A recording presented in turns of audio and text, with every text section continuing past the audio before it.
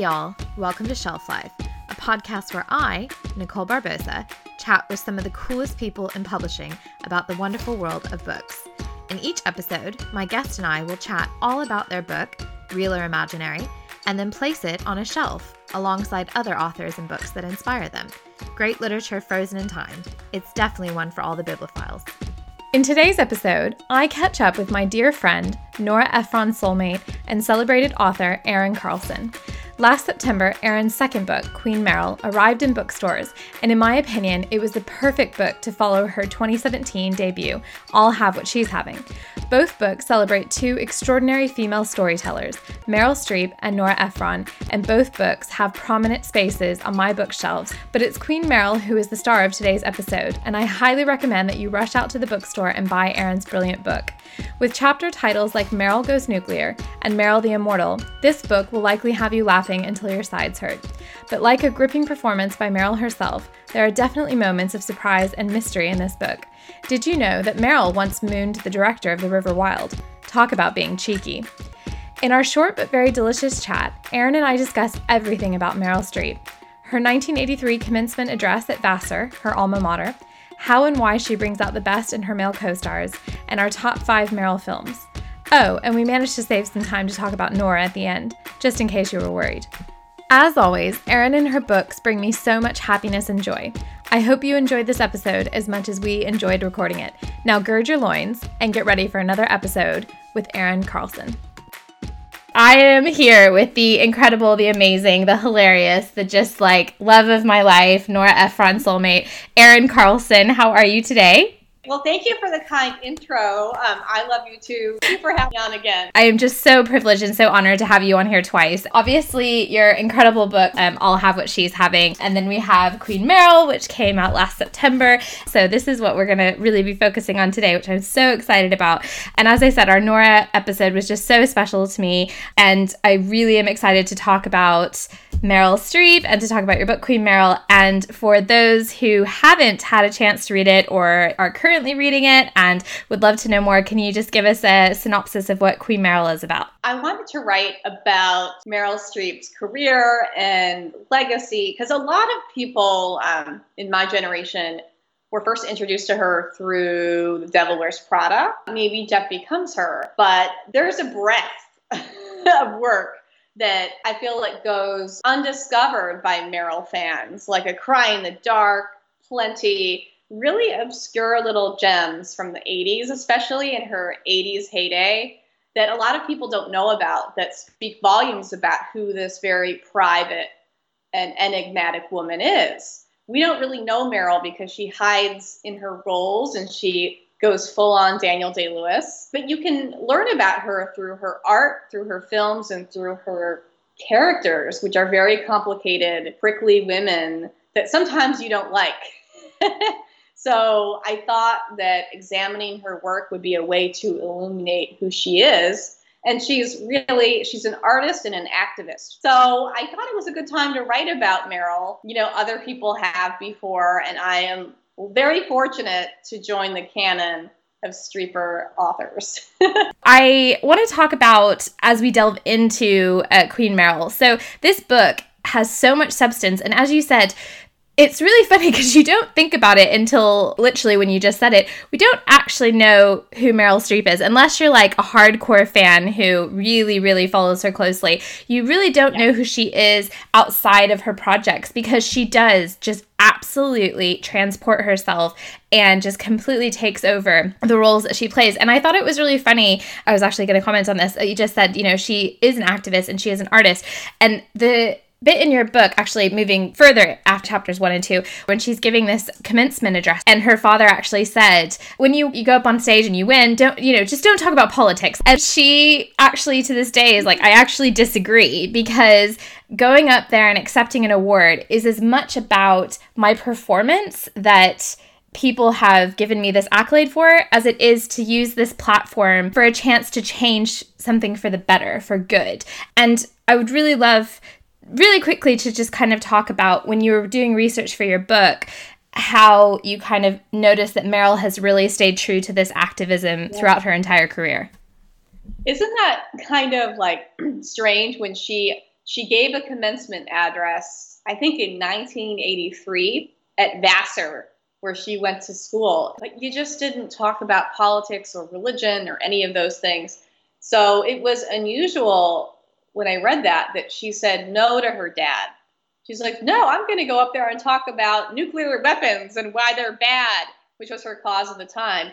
Because if I were her age, I think she was in her mid-20s, I would have listened to my dad. I would have been like, Dad, you're right. So it's quite unusual that she always had that spark of rebellion, and it just kind of coursed through all the roles that she played in the 80s. And she glommed on the causes too. She was very against nuclear war. She was just very, very angered about the pay discrepancy between actors and actresses in the late 80s. She gave a fiery speech in 1990 at a Screen Actors Guild event, and she railed against Pretty Woman. She was like, all the good roles go to hookers.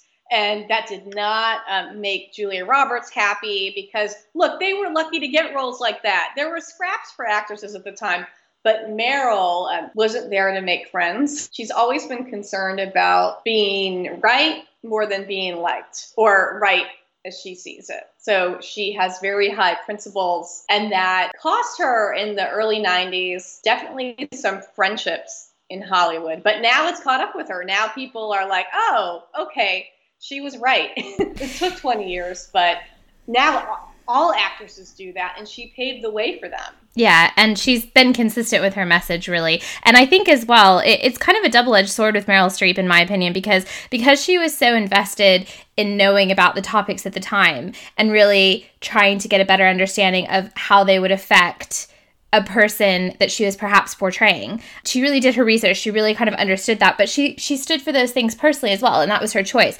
And that kind of maybe better prepared her for a role. But at the same time, the roles also did the same for her in the sense that it probably ignited that interest in those topics in terms of, you know, if I'm going to portray a woman who's going through a divorce and is trying to battle custody for my child, like she does in Kramer versus Kramer, at that point, you know, she might not have perhaps gone through that, but then it probably got her thinking, right, like, what are the rights of the mother versus the father is really interesting. And it kind of brings me on to the fact that even from a young age, and you write about this, she was a storyteller really from the beginning. And it absolutely doesn't surprise me that she was this precocious little actress to be. You know, that doesn't surprise me. But I actually would love to know, when you were doing your writing, when you were doing your research of Meryl, what did surprise you when you were writing this about Meryl Streep? I don't want to sound like I'm diminishing her. I didn't know she was fun. I thought she was serious all the time, and I went in there thinking she was very serious, very Daniel Day-Lewis, very method on set, and she's not. She likes to have fun. She would bum a smoke, you know, off the set of The Actors on Angels in America. So she had the occasional smoke, which kind of like surprised me. She mooned. She dropped trowel and mooned her director on the set of The River Wild with Kevin Bacon, because the director was kind of like aloof and very socially awkward, and they were just kind of razzing him. She's fun. She likes to have a good time. Her longtime hair and makeup man, Roy Helland, is a trip. And everyone's like, oh, yeah, you got Roy as this larger than life. He's a female impersonator, drag queen. And I was like, okay, Meryl surrounds herself with people who are also more, you know, who are more overtly in your face and rebellious. So they must be a reflection of how she feels about herself, even though she's very composed and regal in public. Privately, she's much different. She's opinionated and funny and loud. I really think that is surprising. If I had to do like a scorecard of like serious Meryl roles versus like funny, hilarious Meryl roles, I would say that there is probably more ticks in the serious column, because we do know her as being this like chameleon of just being able to literally take a script, interpret it in the Meryl Streep way, and she just delivers these incredible performances. She's not doing like slapstick comedy. That's not what she's known for. But then when you do get a bit of humor, it's really delightfully enjoyable because it's something that you're not expecting, which I think is really nice. And this really brings me on to one of my favorite Meryl Streep films, which is Death Becomes Her. So I love this film. I love it so much. I love every performance in it. Talk about surprises. Bruce Willis in this film. Who would have thunk? Flaccid Undertaker. There's so many great lines. Oh my God. So funny. And again, the things I didn't know about Death Becomes Her. So the ending. I'm so glad that they did not go with what they were originally going to have as the ending. That would have been a terrible ending. One of the best lines of that film is the very last line uttered from Goldie Hawn, which is, "Do you remember where we parked the car?" It's hilarious. That's hilarious. Well, the original ending, I think Goldie Hawn was like, you need to rewrite this. So really quickly for everyone, if you haven't seen Death Becomes Her, fix that really, really quickly. It is an absolutely phenomenal film. And it is Bruce Willis, Goldie Hawn, Isabella Rossellini, biggest crush on Isabella Rossellini in that film, and Meryl Streep. And it's about essentially bitterness between two women who are in love with the same man, Bruce Willis. And essentially they take a potion from Isabella Rossellini to live forever, basically. But they have to look after their bodies, and they don't necessarily do this. They realize, in the irony of all of it, that this man that they've been love-hating together separately is the key to them staying alive forever, because he is a plastic surgeon, but he's also like an undertaker as well. So there's this fantastic scene at the end where, I'm just going to ruin it for everybody, but Bruce Willis dies. Bruce Willis, they're at his funeral. He left them and went on to marry and have kids, and as they're leaving the funeral, because obviously they've outlived everybody, as they're leaving the funeral, they literally remove their veils and their skin is like stuck on, and they just look awful. And basically, they have a can of like touch-up paint that they keep in their purse. And Goldie Hawn is fighting with Meryl and is like, I had it, you had it, where is it? It's been left on the steps of the church, right? So they slip on it, fall down the stairs, crack open in a million pieces, and then you just see their heads bob like towards each other at the bottom of the stairs, and it's Goldie, and they're like pan face, and Goldie goes, "Do you remember where we parked the car?" It is phenomenal. I absolutely love it. Yeah, that made the scene, that line change, yes. That was so much more funny and dark than the original, where they were going to go to Switzerland and be all sad. It's dark and sardonic. But when Siskel and Ebert, rest in peace, those two great men, when they reviewed it, they hated it. They thought it was lacking character substance. They thought there was no depth. Why? I don't understand this. Explain this to me. Well, that was an amazing synopsis. Well, it's funny because the film has these themes that resonate today. You know, they're about aging and women afraid of turning 40 and expiring and no longer being of value to society or men. And Meryl, you know, she was turning 40 and she's like, this is funny. This speaks to something about society. This resonates. So she and Goldie decided to do the film, but nobody liked it. I think the New York Times called it anti-feminist. Roger Ebert hated it. It was like the first green screen movie too. Meryl kind of hated filming it because she's like, wait a second, this is tedious. There's so much special effects. I need to like actually react to a human.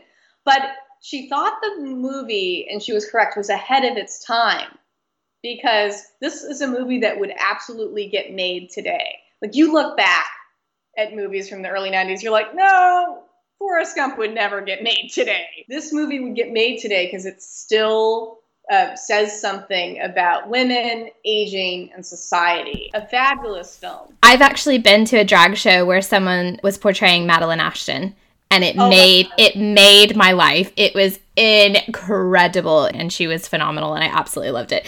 But you know what's ironic about this is that film has actually aged well. Oh my God. That goes back to a nice surprise that Meryl is funny. She is so funny. And it made me think about, and I feel like this is kind of like a Marmite love-hate film, but I love Adaptation. I love that film. And I actually loved this film because I love Susan Orlean. And it's kind of timely at the moment, because if anybody is following her on Twitter, you're currently in for a treat, because her tweets are off the chart at the moment. So please look for Susan Orlean on Twitter.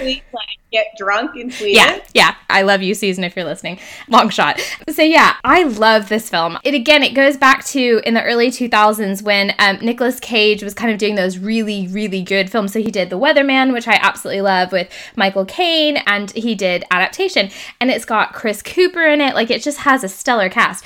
And it just made me think about something that I've really all along suspected, which is Meryl, through her absolute over-the-top superior acting skills, really does bring out the best in her male co-stars, because I feel as her playing Susan Orlean in that, I just think it's just brilliant. I just was wondering, do you agree with this in terms of the ebb and foil that she has with male co-stars? Absolutely. And on adaptation, that was one of Chris Cooper's first big movies where people were like, hey, I like that guy. And he's a character actor, but he was being dropped into leading man roles, or these roles that character actors would die to get, sparring with Meryl Streep.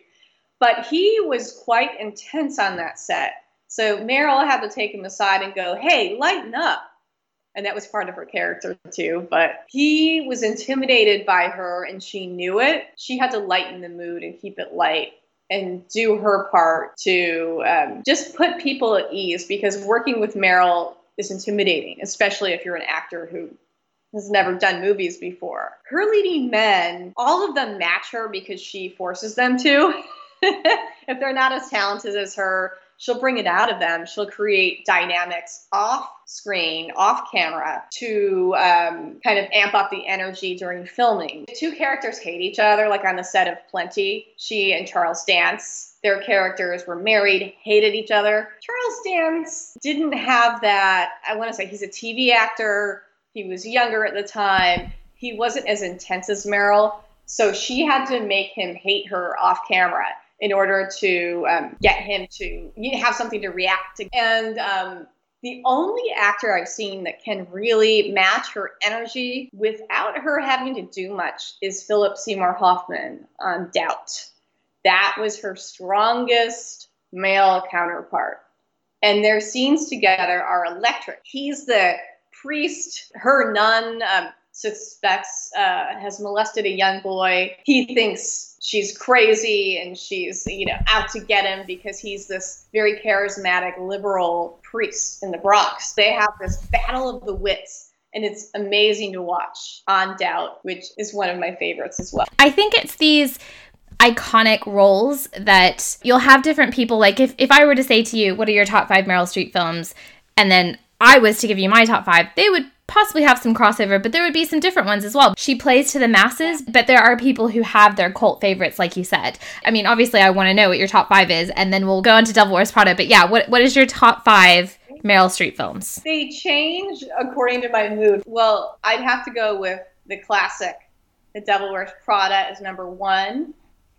Number 2, The River Wild, her first and last action film, which I saw with my mother in the early 90s. Number 3, why do I keep thinking about this? I always go back to Silkwood, where she plays Karen Silkwood. Karen. Yeah, a good Karen. 4, Ricky and the Flash, which was written by Diablo Cody, and she plays like an aging rocker, and she does a really, she learned the guitar in like 2 seconds. And 5, there's just so many. I'm going to say Cry in the Dark, her true crime thriller. I love it. Everyone see that movie. And these are in no particular order. I'm just listing. So Death Becomes Her, Devil Wears Prada, It's Complicated. I love Nancy Meyers. And then I would say Adaptation. Seriously, I need to shuffle my list. But Postcards on the Edge is great as well, because you've got Shirley MacLaine. That's such a great film as well. So I think it's hard to have a top 5 Meryl, because it is. It's like you said, there's just so much good stuff.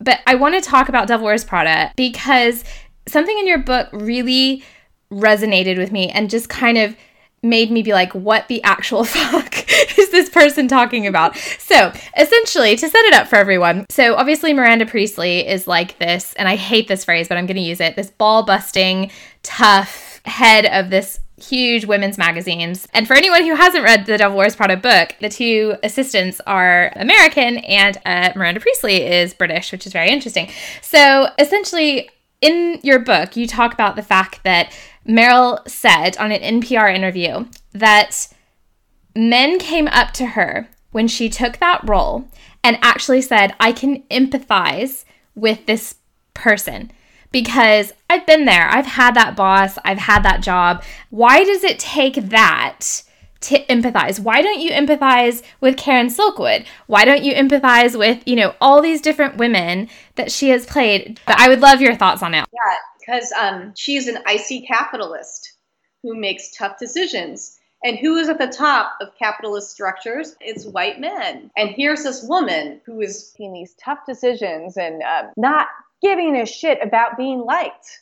But yet nobody understands her. Nobody understands the sacrifices she's made for the corporate good, but they do. Men felt, I think Meryl said, men felt Miranda through their body. Men have never been asked, because they've never had to, feel other characters through their bodies, other female characters. Meanwhile, we identify with Indiana Jones. We identify with Tom Hanks in his movies. So Miranda Priestley, ironically, out of 70 plus movies that Meryl has done, that's the only character they feel in their bodies. We could literally have a whole episode of the things I don't understand. But I think for me, especially because you read voraciously like I do as well, but if I'm reading a story that is powerful and the writing is amazing and it's just literally taking my breath away, I'm going to empathize. I'm going to want to relate. I'm going to want to know more about it. It's just absolutely bonkers to me.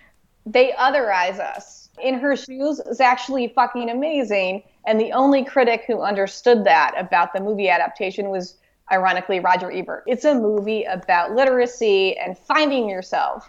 And more men should expose themselves to different voices. So when Little Women came out, Greta Gerwig's adaptation of Little Women, which is incredible, it was the fact that when I was sat having a conversation with some male colleagues of mine, and I said, what films are you going to go see? And I suggested Little Women, and they're like, oh, no, that's not a film for me. Didn't we see 1917? Yeah. Oh, that's not a film for me. Oh, that's a movie about war. Yeah. And like a very important war. And we don't take ourselves out of that equation. Fills me with rage. So going back to your first book that I love so much on a woman who, even though she has technically passed away, I refuse to refer to her in the past tense, as I will never do. So you know how much I hold a candle to Nora. I know how much you hold a candle to Nora. There's so many people out there who just absolutely time in and time out love her books, love her films. So I just want to know, lastly, before we go, I am kind of slightly terrified that there will come a time in my lifetime, in our lifetime, that a generation will not know who Nora Ephron is, not know how amazing she is, not know why we literally have a lot of things that we have because of her. And I just wanted to get your opinion on how we can, other than buying millions of copies of your book, rereading it a million times, talking about her constantly as we do, but what can we do to keep Nora always alive? I have to know. Oh, well, the most important thing she ever wrote was, and I keep always going back to this, was her 1996 commencement address at Wellesley College. It's all-girls college. And I just feel like they should teach that speech in every classroom. It's a powerful speech to young women, and they should never forget that these second wave feminists that might not know everything helped pave the way for them. And they should also be reminded of how much things haven't changed and how they still have the power to change it. And women like Nora Ephron were there fighting for them even before they were born. And her words resonate today. It's online. Google Nora's 1996 commencement address. It's amazing. I often think, as my mind goes to Nora on a regular basis, just how her mother, Phoebe, was also just a very fantastic feminist ahead of her time. And so I think that that Nora was just going to, like, the apple in this case doesn't fall far from the tree in the best way. And her essays are amazing. In hindsight, some of her essays might seem anti-feminist. She wrote one about how women aren't funny, kind of piggybacking on this horrible essay that Christopher Hitchens wrote about how women aren't funny. But if you really read it, you'll see what she's trying to say is that women felt like they couldn't be funny. They were just there to draw out interesting things in conversation from men at the dinner table, but they didn't speak up themselves. That's what she was talking about. So read Nora's essays through that lens. Read everything that she's ever written. Google and watch every video that she's ever. I'll leave everyone with a hilarious Nora moment. So she is at a Mike Nichols Lifetime Achievement dinner, and it's being obviously filmed for people to watch. I think it actually was Mike Nichols' AFI Lifetime Achievement Award, and she's giving a toast to him. And she basically said that the best time that they had together was when they were in Shirley, New York, and they were going to speak at a temple, and she said, and this is classic Nora humor, she said, "How often do you get to speak at the Shirley Temple?" And what I would say before we go is that Erin's 2 books, whether it's I'll Have What She's Having, which is a beautiful, beautiful tribute to Nora Ephron's 3 iconic films, You've Got Mail, Sleepless in Seattle, and When Harry Met Sally, and also Queen Meryl that came out last September. Both of them are phenomenal. Erin is phenomenal. I highly recommend, even though this episode was short but sweet, just like Erin, although she's not particularly short. So I would just say that she's really sweet. How tall are you, actually, by the way? I'm 5'5". I grew an inch. I grew an inch in the past 5 years or so. Oh, fantastic! I used to be 5'4". Yeah. No, I'm glad that you have achieved greater heights through. And maybe I was always 5'5", and my mom measured me wrong. I asked the driver's license lady to give me 5'2" when I went in to get. I think I may be 5'1", so she gave me 5'2". So thanks, driver's license lady. That is a perfect way to end it. Read both of Erin's books. She's phenomenal. You can follow her on social media. She's on Instagram and Twitter. Highly recommend it. And I'll obviously put links in the episode description to how to buy both of her books. They're both available in the UK. Thank you so much, Erin. Thank you so much for chatting with me today. Thank you. And, I'm always around if you want to talk about books, pop culture. Doesn't have to be Nora or Meryl, but I'm happy to plug my work. Thank you. Thanks for listening to this episode of Shelf Life. I'd love for you to tell me what you thought of it, either on Twitter or Instagram, or by leaving a review on iTunes. Until next time, happy reading!